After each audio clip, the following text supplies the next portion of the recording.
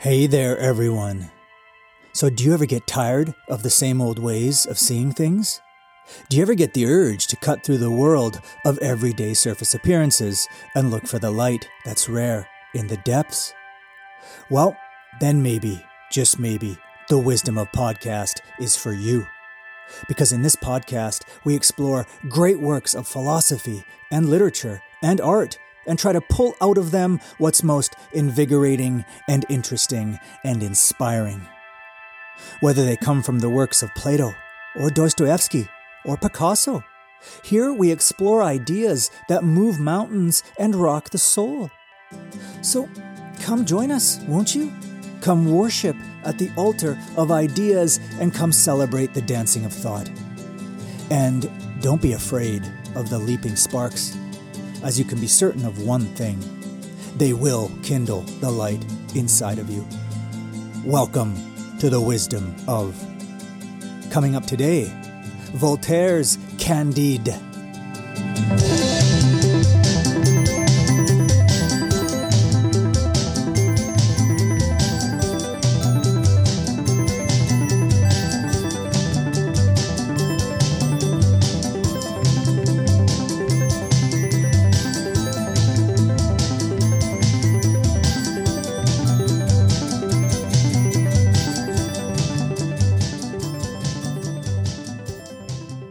God, you really had me going this week. We have so many projects going on, many irons in the fire. Some of them are even based in reality. So sometimes it's hard to keep them all straight in my head. So you sent me an electronic mail this week saying that you'd gotten an idea for our supervillain in our new Rational Man pitch. A man that was struck by a randomly flung lightning bolt from Zeus himself. He was born in and of chaos, and he dubs himself Voltaire. Yeah, not bad, right? Rational Man versus the electric Voltaire. Our pitches are getting better every week, that's for sure. But enough of the mindless tosh. So first, and as usual, a brief summary. So, Candide is a satirical novel written by Voltaire, a French writer and a philosopher of the Age of Enlightenment. It was published in 1759, and it was Voltaire's most famous work. The story is about an innocent young man, Candide, and his tutor, Dr. Pangloss, and their travels and misfortunes in a mad and evil world. Candide is considered one of the most influential books ever written. Within the cartoon character parameters that I've presented myself, how I've represented myself on this podcast, I've kind of presented myself as being a big fan of certain things. But let it not be said that I don't also hate things. One thing that I truly hate is the kind of everything happens for a reason strain of thought, especially when it comes to suffering providing benefit. I'm not thinking about that concept in general. I know there's value there. I'm thinking about it in the way that many people think about it, that other people should suffer to teach me a lesson. Like, you see that horribly addicted homeless guy who has to live in his own filth, and I say, well, don't worry. His suffering, it's not in vain. It's given me a greater appreciation of my speedboat. Portions of Africa going through starvation under the thumb of a crazed warlord, well, that sure taught me to appreciate my Big Mac combo, even though that stupid kid forgot to give me extra pickles. In a similar category, I wonder about the kind of everything is for the best. Those kind of people, like the ones that say, like, we should have no regrets. That kind of way of thinking. People say this all the time, that you really shouldn't have regrets because everything you've experienced has made you the person you are. It's led you to the place where you're at. Well, if that's true, I'm currently stuffed into some windowless attic at an ungodly early hour on a Sunday morning looking at your mug. So pardon me if I do have a few regrets. Is this really all for the best? Your only regret is looking at my mug? Come on. You have way more regrets than that. I mean, how about the fact that you have the signature of a 4-year-old, or the fact that you've never learned to float in water, or that you can't kick a soccer ball into an open net.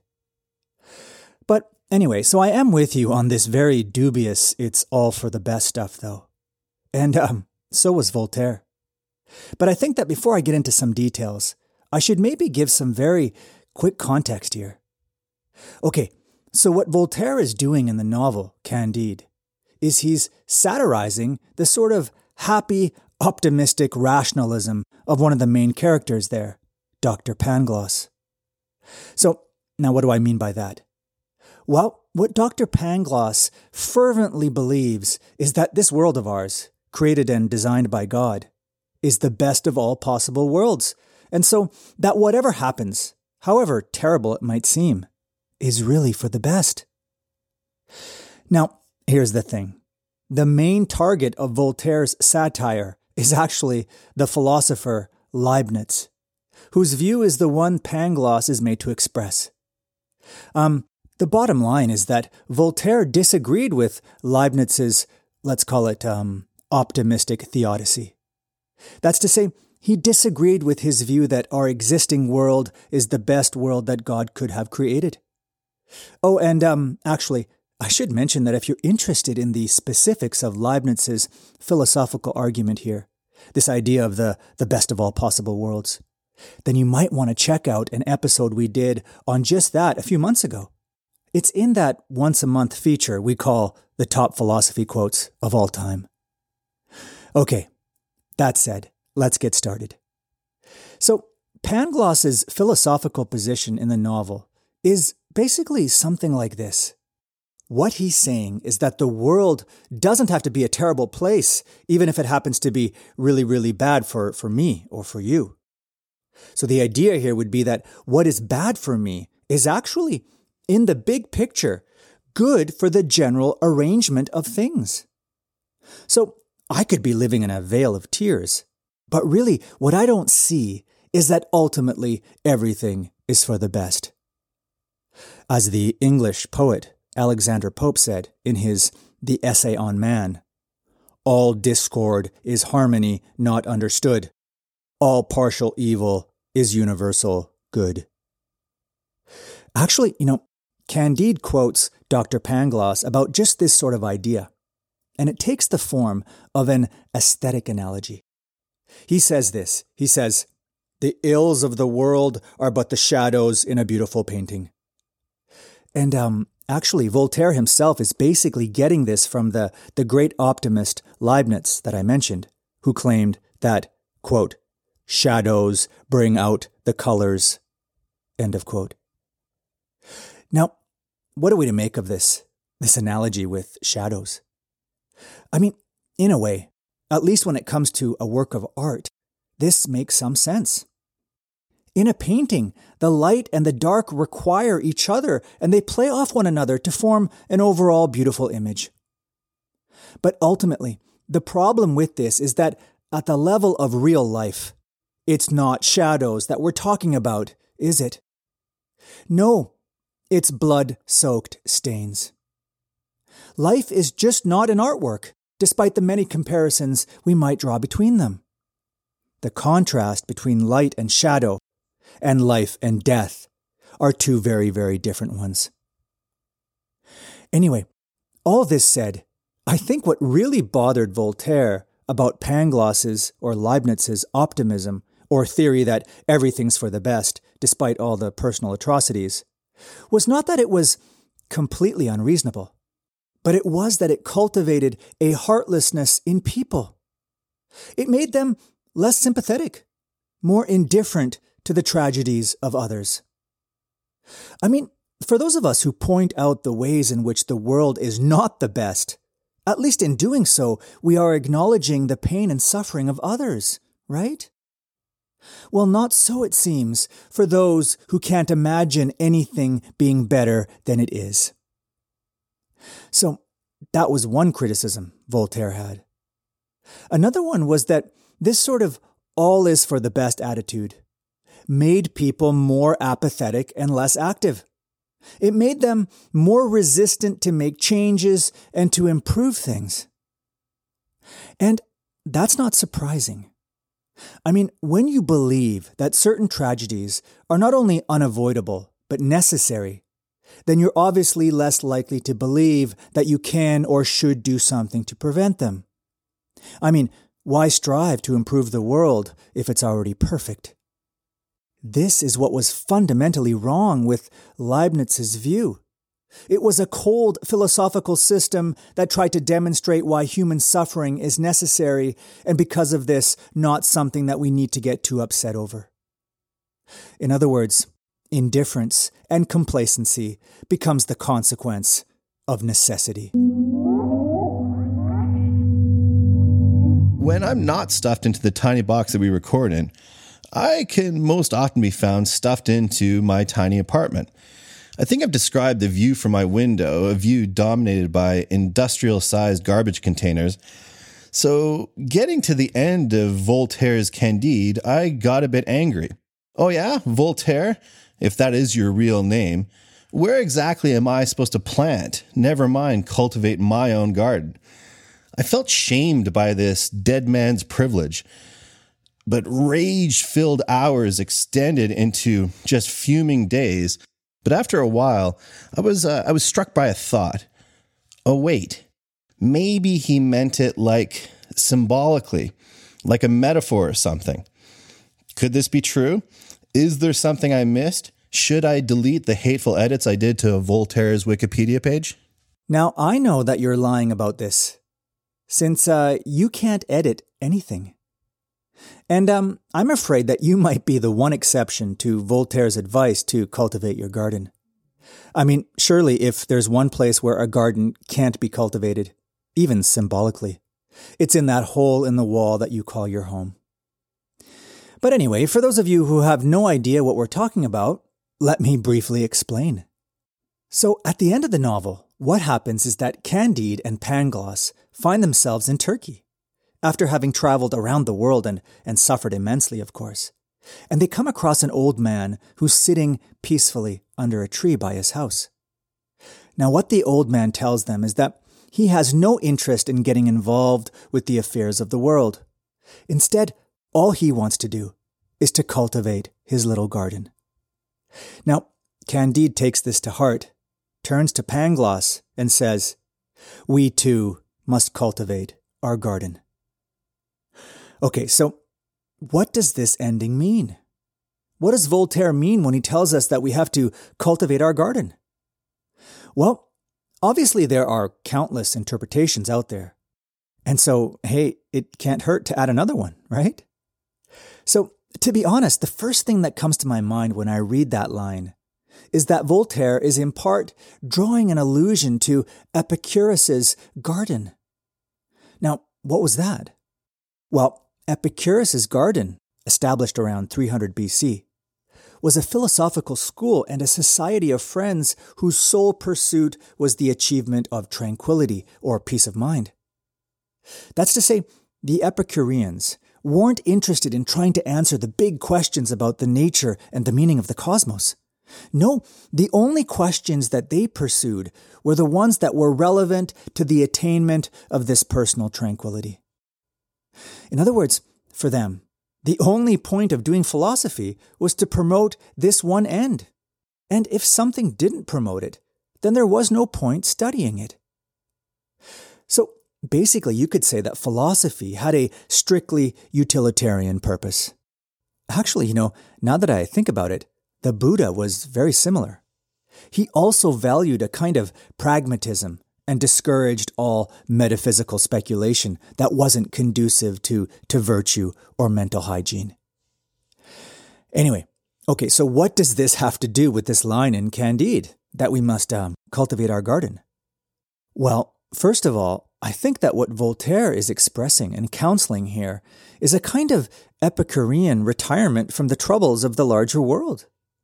I mean, apparently, Voltaire was a great admirer of the country. Places free from the hustle and bustle and the dangers of city life. And to keep a distance between ourselves and the world of public opinion and ambition can be very helpful. But it's not just this, of course. More interestingly, I think that what he's also expressing, not unlike Epicurus, is the abandonment of trying to solve life's mysteries by metaphysical or philosophical speculation. It's the suggestion not to seek answers to questions that can have none, especially answers to those questions having to do with natural evil and suffering. You see, I think what Voltaire is reacting to are grand philosophical systems. Remember that Pangloss is a teacher of metaphysico-theologico-cosmoluniology. Anyway, more specifically, as I mentioned at the outset, what Voltaire is reacting to is the philosopher Leibniz's philosophical system, one that claims that the reason for evil can be known and it can be justified or made sense of. A system, in other words, that makes suffering explicable. For Voltaire, not only can natural evil not be known or made sense of, but to think it can, to rationalize tragedy, to engage in theodicy, is vain and deeply morally suspect, as I discussed earlier. No, the bottom line seems to be that this sort of philosophical speculation is an attempt to solve the insoluble. And so, the best response is to stay silent and instead focus on what we can know and what we have some control over. So, I think something like this is what Voltaire is partly expressing in that line, that we must cultivate our garden. Okay, but I said just now that he means for us to focus on what we can know and what we have some control over. Now, this is important, and it leads me to what I think is the second part of his meaning. Yes, he's getting us to give up on grand philosophical speculation, but in its place, what he's asking us to do is to get to work and to try to solve life's actual practical problems, especially as they concern those in our own little local corners of the world. There's a time to be silent and to admit humility, and there's a time to take action and to do what we can to make a positive difference. And think about it.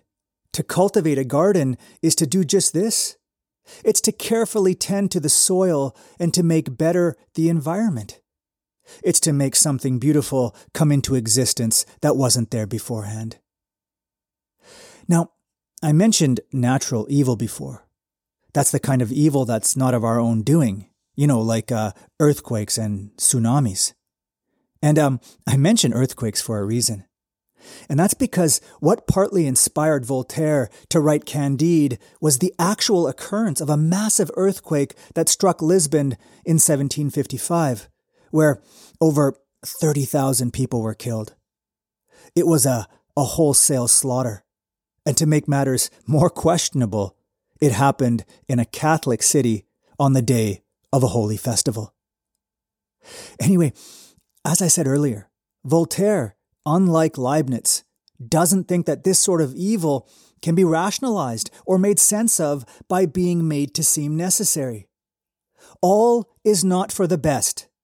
You don't explain suffering with reference to a larger plan or history. It's perverse to think so.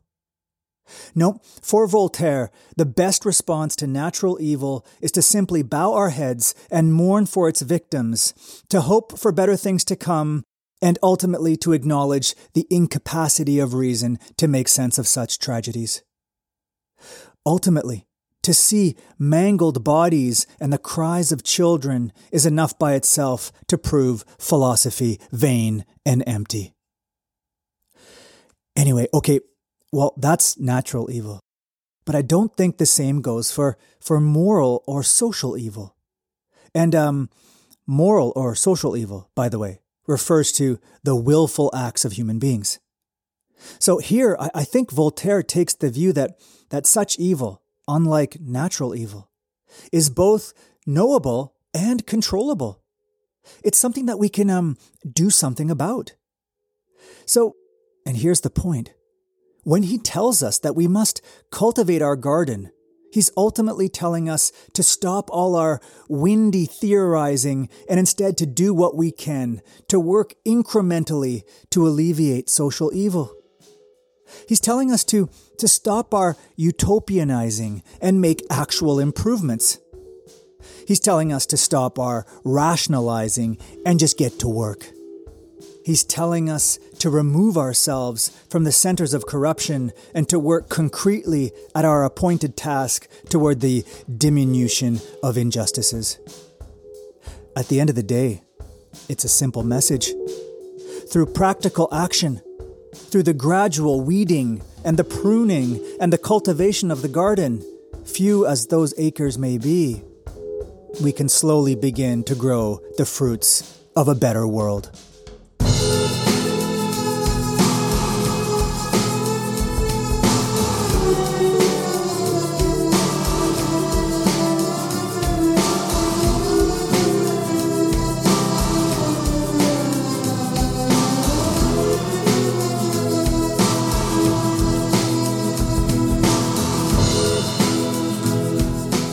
You've been listening to The Wisdom of Podcast.